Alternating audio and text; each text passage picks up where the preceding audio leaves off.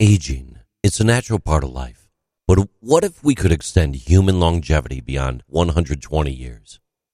Jeanne Calment, a French woman, set the record for the longest verified human life at the age of 122 years old in 1997. It felt like a feat that only was feasible in science fiction at the time. Recent scientific findings, however, imply that living longer might not be such a far-fetched idea. Researchers set off on a fascinating adventure in pursuit of anti-aging secrets. Worms were their unlikely traveling companions. These little animals held the key to autophagy, a cellular rejuvenation technique. Autophagy is dependent on the ADH-1 gene. And when activated, ADH-1 causes the creation of alcohol dehydrogenase, an enzyme that's essential for ridding the body of toxic byproducts like glycerol. These byproducts tend to build up as we age, causing a variety of health problems. The researchers discovered that worms exposed to this anti-aging mechanism not only lived 50% longer, but also had health markers that were enhanced. They used yeast, a single-celled creature with genetic similarities to humans, to validate their findings, and the results were similar to those of the worms.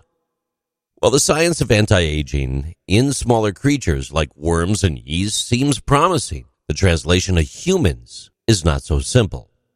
Creating a universally successful, risk-free anti-aging therapy remains a challenge, sparking professional discussion. In the field of anti-aging research, two separate camps have emerged. One dedicated to improving health span, the period of health living, and the other to increasing longevity. Some genes may help with both goals, although this is not always the case. Prioritizing health span and general quality of life for the current generation is critical before we delve headfirst into increasing lifespan. Speaking of aging, merely in biological terms, ignores important parts of what aging means. Living to 120, regardless of a person's health, may provide unique problems and concerns. As our lifespan lengthens and family arrangements change, family and elder law would need to evolve to suit our society's evolving demands.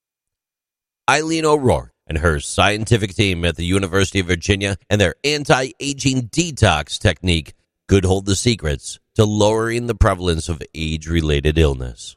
This development could provide people the gift of living longer, healthier lives while retaining cognitive ability and independence.